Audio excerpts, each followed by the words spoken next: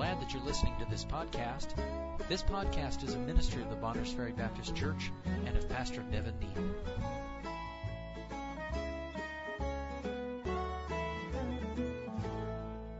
While you're turning, go ahead and tell you a little bit about who we are and what we're doing. As you said, we are the Helms family. My name's Elijah. That's my wife Natalie back there with Evie and Gideon, and then Samuel and Josie just went downstairs. And we are headed back to Alaska. I was saved at a young age, raised in a good Christian home, and thank the Lord for that. And I don't deserve that. I'm thankful for that. And saved at 11 years old. I started to preach at 13 years old. And the Lord first started dealing with me at youth camp, at Brother Andy Wells' youth camp. And I didn't surrender there, tried to run away from it, and I didn't want to be a preacher, and the Lord had other plans. And so eventually I surrendered to that. A few months later, the very next year at youth camp, before I went, I said, Lord, whatever you want me to do, Lord, if you tell me to do something, I'm going to do it, because I don't ever want to be that miserable again like I was last time when I tried to run away. And He called me to the mission field. And I didn't know where I was supposed to be going, didn't know what I was supposed to do, but I knew I was supposed to be a missionary. So I surrendered to that at a very young age, and that's scary thing for me, scary thing for my mom especially. Didn't know where we were going or anything. Through the years, the Lord started burning my heart about Alaska. And I saw the need in Alaska. I saw the lack of missionaries going to Alaska. There's a few good ones there. And y'all support Brother Israel Warren, and you mentioned Brother Josh Roach as well. There are some good men there, but there's a lot more need. And it's got the same problem here in Idaho as well. The harvest is plenteous, but the laborers are few. And you know that. So the Lord started burning my heart about Alaska. And we were able to take a survey trip up there for about a month in 2018. And got to travel all over the state and see all kinds of different places. And the Lord burdened my heart for those remote regions in Alaska. On the road system, there's churches all over the place and some good churches there. I need more. There's some good churches on the road system. Once you get off the roads and those remote towns and villages, a good Bible-believing, Bible-preaching church is very hard to find. And the Lord burdened my heart for that. So we came back and we began the process to start deputation and to get up there. And we were about 15% support in the end of 2018, beginning of 2019. And then I found out about a church there on Prince of Wales Island in Craig, Alaska. And a missionary had started to work there, and he had passed away. And they had been without a pastor for 3 years. And the Lord burdened my heart for those people. And so we went to visit them and spent a little bit of time there and preached for them. And they invited us to come back and take the church there and lead the church and be the pastor. And so that's what we did. We had 15% support, and the church was able to pay us a little bit, and the parsonage and things, and I worked as well. And so we came back to North Carolina, sold everything we had, and took a little bit we didn't sell and drug it behind us up there to Alaska. And we were there for a couple of years. And the Lord allowed us to be there. The Lord allowed us to work there and minister there and learn a lot of things. He taught us how to live in Alaska and taught us how to be in the ministry in Alaska. And it's a different animal. It's not a different country, but it might as well be. And the Lord allowed us to be there and learn those things. And taught me things in ministry that I didn't know I needed to know. And now I do. Pastor, you understand that too. If you're a pastor, you understand that. And Lord allowed us to learn a lot. And Lord allowed us to learn how to stand on things. There's some doctrinal issues in the church. Lord allowed us to be there and take a stand and work those things out. And allowed the church to go on. And I'm thankful for the time we had there. And about 8 months ago, maybe 9 months ago now, Lord started burdening my heart, reminding me what I surrendered to, and that was church planting in remote Alaska. And it took me over to Acts chapter 13, verse number 2. It says, separating me, Saul and Barnabas, for the work whereunto I've called them. And the Lord reminded me what He called me to do, what I surrendered to do. And so I didn't know. I just started praying. I didn't know if I was supposed to be there in Craig and reach out from that church to plant another church. I didn't know what the Lord's plan was. But the burden began to grow even more and more than I ever had before. And so I just kept on praying. And I finally surrendered to the Lord, whatever you want me to do. Lord, if you want me to leave, go to Africa, Lord, I'll go back to North Carolina, clean the toilet. I don't care. Just tell me what to do. And it began to reveal in my heart that He would have us to go to Cordova, Alaska, and plant a church. And I'm not Pentecostal. He didn't talk to me audibly. I can't explain all those things to you, but the Lord began to reveal that in my heart. And I couldn't get away from it. I tried to ignore it, and I'm pretty hard-headed, and I don't like to listen. And so I tried to ignore it, and I couldn't get away from it. Kept coming back around everywhere I looked. There's Cordova over and over and over again. And eventually told my wife about it and what was on my heart. We began to pray, and I couldn't get away from it. The burden kept growing. So I was able to take a survey trip up there to Cordova. It's been about a week there. And Cordova is a small, if you know anything about it, you may not, probably don't. It's a small fishing town on the east side of Prince William Sound in Alaska. Around 2,900 people, depending on the season, and no solid Bible preaching, gospel preaching church. And Lord broke my heart for those people. And I began to study. There used to be a missionary there for a little while. He took his home church, took the pastor there in South Carolina. So now there's no preaching church there, no gospel preaching church there. So I took a survey trip there, got to meet with a man that used to be in that church when the missionary was there. And he told me, he said, I don't know what all the Lord has for you to do. I don't know if it's supposed to be here or not, but me personally, I sure would like you to come to Cordova and plant a church that I can go to. And he said, I don't have anywhere to go.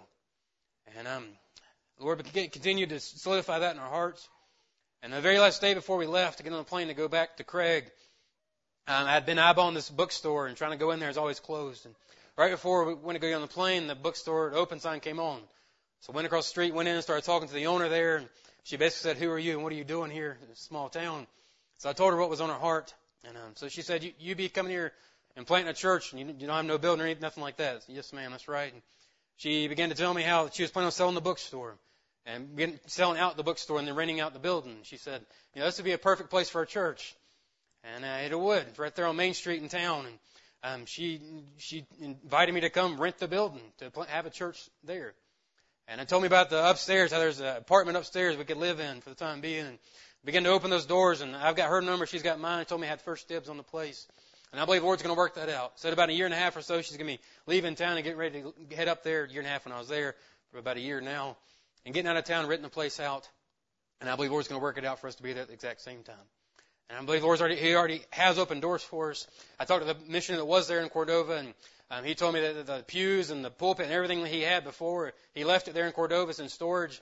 And so everything's there. And got the building and the pulpit and the pews, and just need a preacher. And the Lord told me I need to go. And so that's what we're doing. So we went back to began to pray, Lord, if you want me to go to Cordova, and obviously you want me to go to Cordova, would you send a preacher here to Craig? And I didn't want to leave that church without a pastor.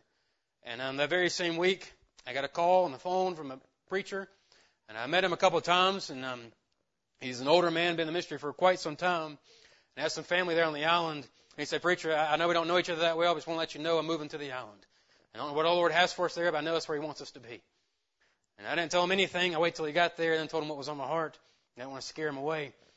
So he got there, and I began to reveal to him what the Lord put on my heart.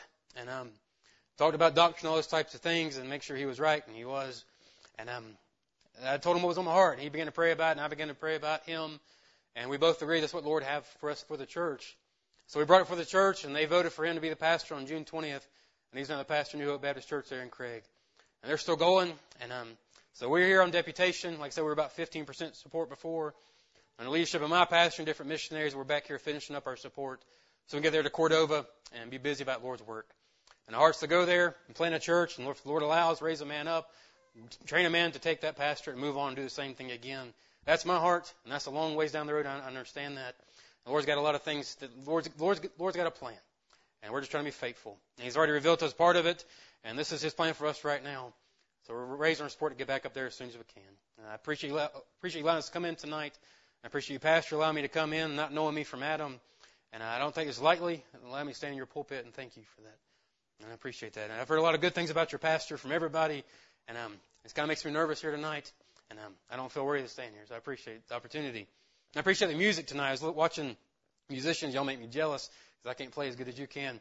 I was watching the guitar player, and I play guitar, and I was watching. I was like, and he's always playing left-handed, and I was looking, like, well, his strings are upside down. So he's playing a right-hand guitar left-handed, and I can barely play a right-handed guitar right-handed. So I appreciate the music tonight. Exodus chapter number 4. Exodus chapter number 4. I'm reading there in verse number 1. Just read a couple verses to you, and we'll be back and forth through the few chapters here throughout the message. Exodus chapter number 4, verse number 1. And Moses answered and said, But behold, they will not believe me, nor hearken unto my voice, for they will say, Lord hath not appeared unto thee. And the Lord said unto him, What is that in thine hand? And he said, A rod. Pastor, would you open us up in prayer tonight?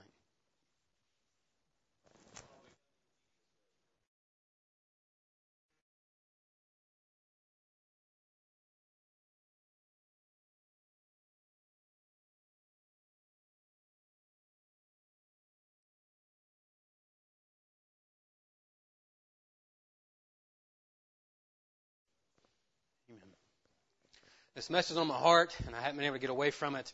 And I've preached this one time before, a long time ago there in Alaska. And so I hope this is, the Lord gave it to me fresh again, so I hope I can bring it across to you the way He's given it to me.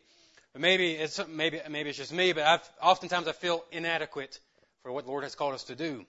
I know in and of myself, there's nothing I can do on the mission field that's going to accomplish anything in and of myself. I'm a nobody. I don't know anything. I'm not good enough. I'm not spiritual enough to accomplish anything on my own. I know that in me dwelleth no good thing, the Scripture tells us. And like I said, I'm just a nobody. Before I surrendered to preach, I said, Lord, I'll do whatever you want me to do. I'll be a deacon, do those things. Just I don't want to be a preacher. And so the Lord called me to preach. And I feel inadequate, and I am. And when I get done preaching, you'll probably say, you are inadequate. You shouldn't do that. You can decide that later. Just give me a chance. Anyway, so I used to look up and admire preachers and missionaries. I still do missionaries, and I used to say, well, that's wonderful, and those are special people. There's no way I could do something like that. And the Lord called us to the mission field. And I used to think it was for someone special, not somebody like me. And then the Lord began to reveal to me there's nothing in and of myself anyway that's going to accomplish anything. That's all about Him. And the only thing that's going to accomplish anything is somebody's willing to be faithful, willing just to serve Him. He's willing to use a nobody. The verses I just read to you, Moses there in the wilderness, I always love reading that passage. It's funny. It's amusing to me. I don't know why. It just is. The Lord said, what's that in your hand? And Moses said, a rod. Lord, it's a stick. Lord, it's not much here. It's not have much to offer you. I'm going to ask you the same question. That's the title of the message here. What's that in your hand? What's in your hand? What is it you're holding on to, or they're holding on to you that you won't give up, or maybe it's something you have. The Lord might be able to use it. Maybe you've made the excuse, well, I don't have the ability of so-and-so. I'm inadequate. Or I can't talk like so-and-so does. Moses made that same excuse. Didn't work for him either. Or I'm not as spiritual as so-and-so is. Or I don't have the money that they have. I'm going to ask you this evening, and you're going to hear it over and over again. What's that in your hand? Something I've learned, whatever's in my hand is much more valuable in His hands. A basketball in my hand, I'm not really shaped to play basketball. A basketball is barely worth what the money you paid for it. It's not worth much. But you put it in somebody else's hand, it's worth. You put somebody, Michael Jordan, somebody else's hands, it's worth millions to this world. It's worth little in my hand. The rifle in my hand is worth very little. I can provide some food and have a lot of fun, but in the hands of a heavily trained soldier, it can protect the country. A slingshot in my hand is not worth very much. You put it in the hands of King David, the Lord used it to slay a giant. You get the point. My life in my hands is not worth very much. Maybe I can turn riches and make a little bit of money. Maybe try to carve out a living. It's still not worth much in this world's eyes. Worth very little. But you put your life in God's hands, and there's no telling what He might do with it. Moses' rod in his hand is worth very little. Moses said, it's just a rod. And God's going to take it and do a lot with it. We're going to look at that here this evening. Verse number 2, again, we already read it. And the Lord said to him, what is that in thine hand? And he said, a rod. God here is meeting with Moses, and I know you know the passage. This is reviews for you here, but what's going on in this verse? To understand what's going on here, we need to back up one chapter, chapter 3, verse number 1. And if you've read it before, then just a review for you, but we're going to read it tonight. Verse number 1, Exodus 3, verse number 1. It says, now Moses kept the flock of Jethro, his father-in-law, the priest of Midian, and he led the flock to the backside of the desert and came to the mountain of God, even to Horeb. And the angel Lord appeared to him in a flame of fire out of the midst of a bush, and he looked, and behold, the bush burned with fire, and the bush was not consumed. And Moses said, I will now turn aside and see this great sight, why the bush is not burnt. When the Lord saw that he turned out aside to see, God called him out of the midst of the bush and said, Moses, Moses. And he said, here am I. And he said, draw not nigh hither, put off thy shoes from off thy feet, for the place whereon thou standest is holy ground. And you can go and read that passage. There's a lot more there you can read about. But God is talking to Moses through this burning bush, a bush that is on fire but not burning up. And in the beginning of chapter 3, God appears in this bush to Moses, gets Moses' attention. And God begins to tell Moses the plan that He has for Moses to lead the people of Israel out of Egypt. And we already know that. In verse number 4, at the end of verse number 4, what does Moses say? He says, here am I. God calls him out of the midst of the bush. He says, here am I, Lord. Like Isaiah said, here am I, Lord, send me. Moses says, here am I. God has appeared to the bush, appeared by the bush to Moses in the middle of the desert. The bush cries out, Moses, Moses. Moses says, here am I. For the next few verses, down to verse number 10, God begins to reveal His plans for Moses. Notice verse number 11. Exodus 3, verse number 11. And Moses said unto God, who am I that I should go into Pharaoh and that I should bring forth the children of Israel out of Egypt? Verse number 4, it was, here am I. Now verse number 11 is, who am I? For the rest of the chapter, Moses goes back and forth with God, who, by the way, is still talking through the bush, and is telling God why he can't do it, and God's telling him how He's going to do it. He said, Lord, I can't do that. And God said, this is how you're going to do it. So if you get the picture, Moses is standing with his sheep in the backside of the desert, arguing with a bush that's on fire. You never know where the work of God may put you. You've been in some pretty comical situations myself there in Alaska. Notice Moses' attitude change. First he said, here am I. And then now he's saying, who am I? Lord, Lord, are you sure about this thing? Who am I? I can't do anything like that. You've got the wrong guy. Lord, I can't do it. Lord, are you sure about this? You sure you have the right person here? Have any of you ever thought that before? Lord, I can't do that. Lord, all I have is this rod. I don't have much. Just, Lord, here's my basket. That's all I got. I don't have much for you. I can't do that. Moses said, Lord, I can't do it. Lord, who am I? I can't go there. Lord, I can't teach that class. Lord, I can't pastor that church. Lord, I don't have the ability. I'm going to take a closer look here at this rod for just a few minutes tonight. And I'm not going to take long, and I'll let you go. But I'm going to look at this rod of Moses here tonight. Aaron has a rod as well. Look at that a couple of times. Try to focus on this rod of Moses. Number one, we see the commonality of it. Where did Moses get his rod from? What kind of rod was it? Well, the first mention of this rod is in the verse I started off with earlier, chapter 4, verse number 2. The first mention we have of this type of rod. We know from what we read a minute ago, God has appeared to Moses while he's in the flock, while he's with his flock of his father on the backside of the desert. So what is Moses doing? He is shepherding. I know this is kind of simple here tonight. So what kind of rod would Moses likely be carrying while he's shepherding sheep? It would be a shepherd's rod, a staff. You can learn a little bit about that rod over in Psalms 23 if you like. That rod and the staff, they comfort me. But to just put it simply, this rod, it's nothing special. It is a stick used to help with shepherding of sheep. Probably had a blunt end for hitting things. It's just things I've read about, a sharp end for poking things, perhaps. If it's the same rod mentioned in Psalms 23. So what's so special about this rod that God would point it out and ask Moses, what's that in your hand? What caught God's attention with this rod?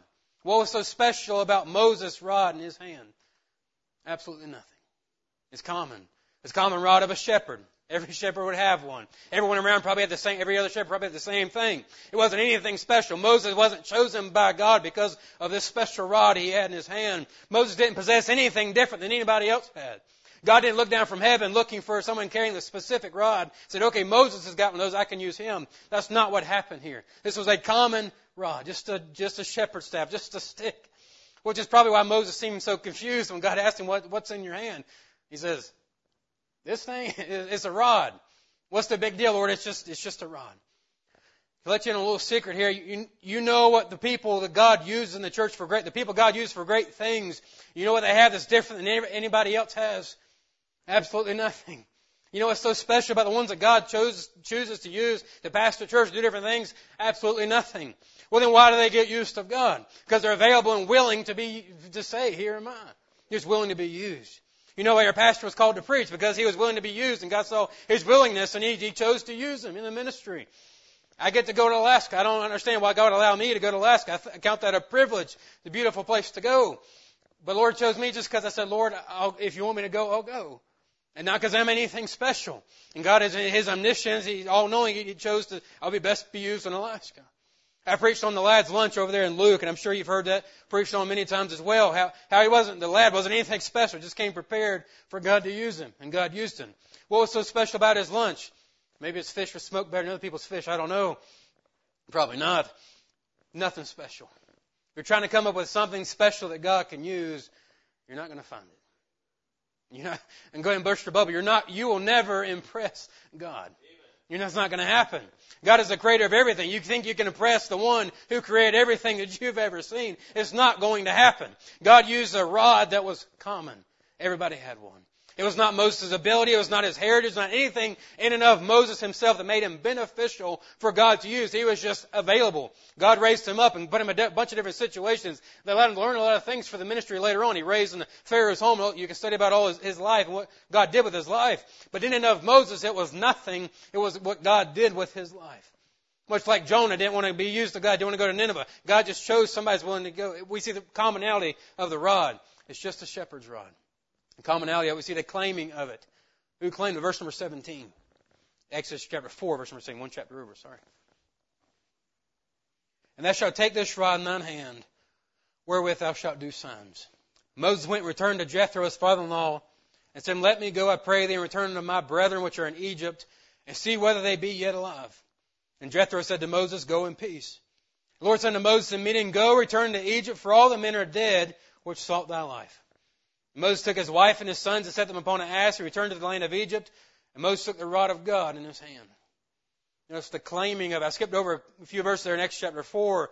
You can go back and read those later if you like. God told Moses to take the rod and lay it on the ground. He did, and it became a serpent. He told him to pick it up by the tail. He did, and it became a rod again. So when he told him to stick his hand in his cloak, and it became leprous. You know the story there. What is God doing? God is proving to Moses what was just a rod in Moses' hand can be whatever God wants it to be when it's in God's hands.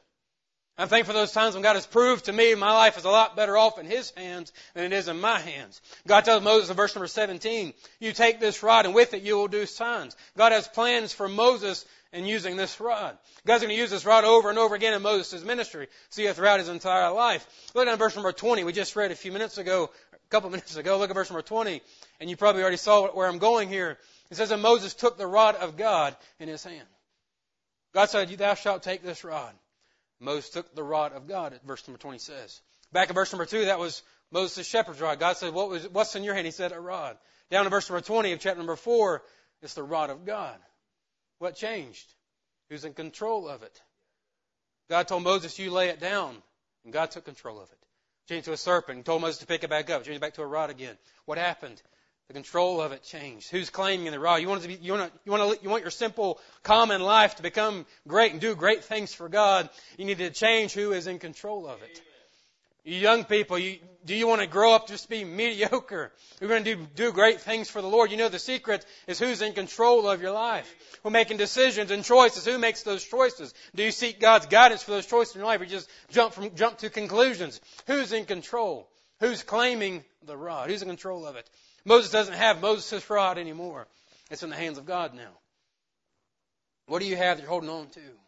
I don't know what it is. Maybe it's a burden. Let Him handle it. Maybe it's choice about your future. Hand it over to Him. Give Him control of it. Maybe it's family or health or whatever it is. I don't know. Hand it over to Him. In God's hands, the rod is going to be used for a whole lot more valuable things than poking sheep when they're not listening.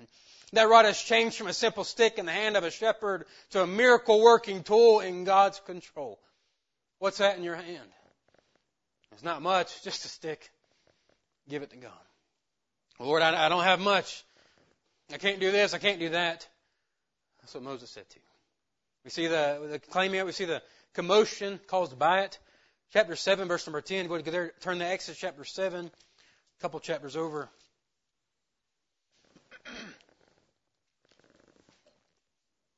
Exodus chapter 7, verse number 10. And Moses and Aaron went in unto Pharaoh, and they did so as the Lord had commanded. And Aaron cast down his rod before Pharaoh and before his servants, and it became a serpent. And Pharaoh also called the wise men, the sorcerers, now the magicians of Egypt. They also did in like manner with their enchantments, for they cast down every man his rod, and became serpents, but Aaron's rod swallowed up their rods. So Moses and Aaron going before Pharaoh, and they cast down the rod like God told them. Aaron cast down his rod. This time it becomes a serpent. God did that before with Moses' rod. Now Aaron's rod doing the same thing. The sorcerers we see there do it as well. And Aaron's rod ate theirs. You say, well, how do they do that? Well, Satan has power on this earth as well. Powerful as well. God's still in control. God's snakes can still eat Satan's snakes. Thankful for that. Verse number 20. Exodus chapter 7, verse number 20. And Moses and Aaron did so as the Lord commanded. And he lifted up the rod and smote the waters that were in the river in the sight of Pharaoh and in the sight of the servants. And all the waters that were in the river turned to blood. And the fish was in the river died, and the river stank, and the Egyptians could not drink of the water of the river. And there was blood throughout all the land of Egypt. See the plagues beginning here in Egypt. This same rod, now Moses' rod, now has been used to turn the water to blood throughout all of Egypt. Chapter 8, Exodus chapter 8, verse number 5.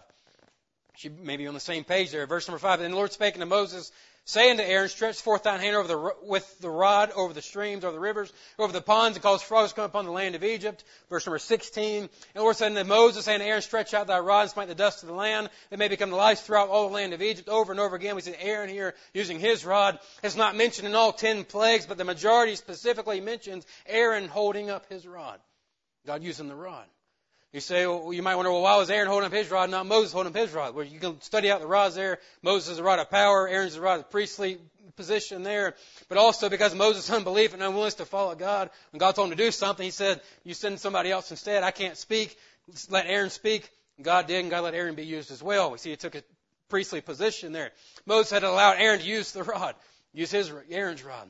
There's another message in there for another time. We see his handicap because of his lack of faith.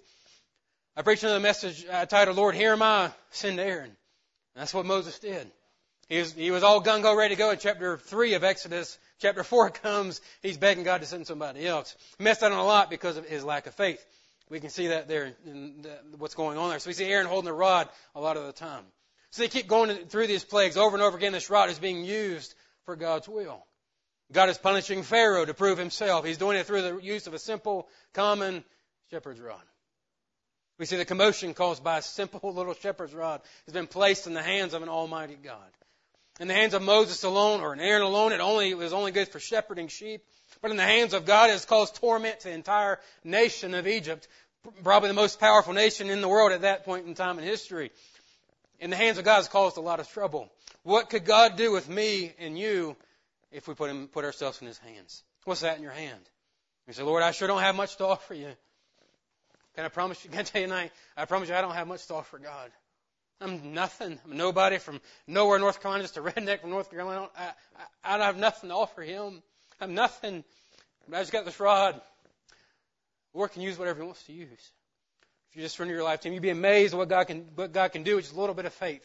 How God can change your life, just a little bit of faith. See the commotion caused by the rod. We see the commission of the rod. Exodus chapter 14, verse number 14. A few chapters over, Exodus 14.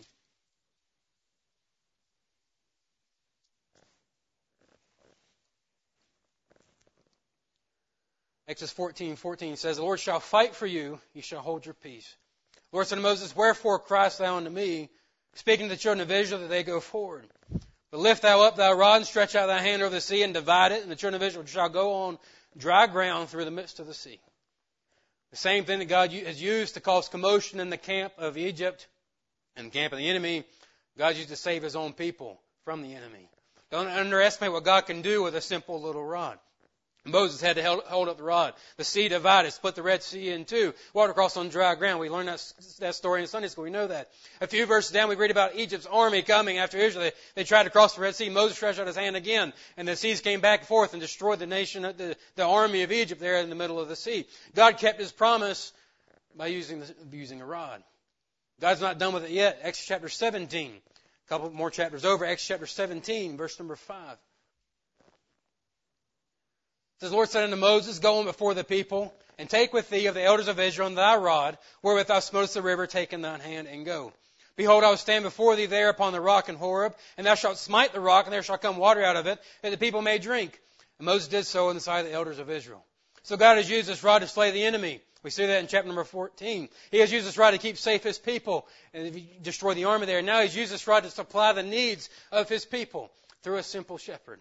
Chapter 17. Chapter 17, verse number 8. Then came Amalek and fought with Israel and Rephidim. And Moses said unto Joshua, choose us out men and go out, fight with Amalek. Tomorrow I stand on the top of the hill with the rod of God in mine hand.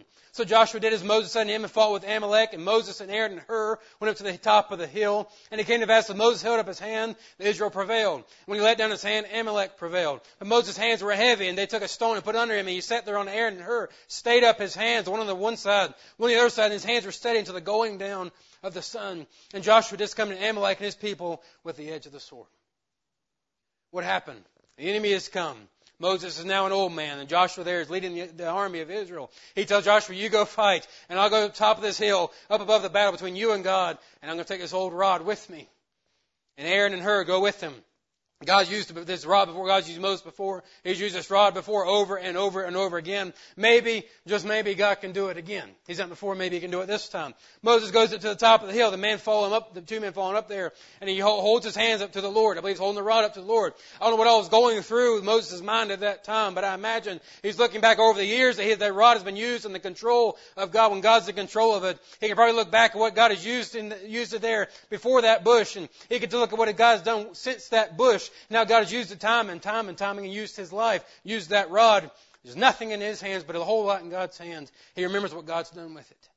He probably remember when God used it to cause all the commotion back in Egypt. He probably remember when God used it to slay the enemy. He probably remember how He used it to supply the water and how He's used it over and over and over again. And He's holding back up to God, saying, Lord, do it again.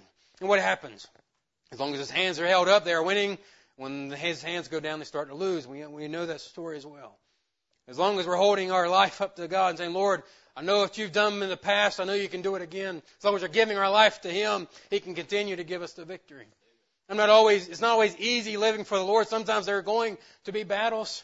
There's more battles in Canaan land than there are outside of Canaan in the wilderness. We've seen a few of them ourselves in life, not as many as most people. It's not always fun and games and rainbows and unicorns when you're living for the Lord. Sometimes there's battles. Sometimes it's hard work. Sometimes all we can do is just to keep our hands or the rod pointed up to heaven. But I can promise you, if you're living for the Lord, if your life is in His hands, that rod, so to speak, if your life is in His hands, He's in control of it, I can promise you, you can rest easy at night knowing that God's in control. You can have peace that passes all understanding because God's in control of the rod. I'll look at one more time here, one we skipped over a little bit earlier, and look at one more time Moses had this rod in his hands. Number 5, we see the character of the rod. Go ahead and turn to Numbers. Numbers chapter number 20.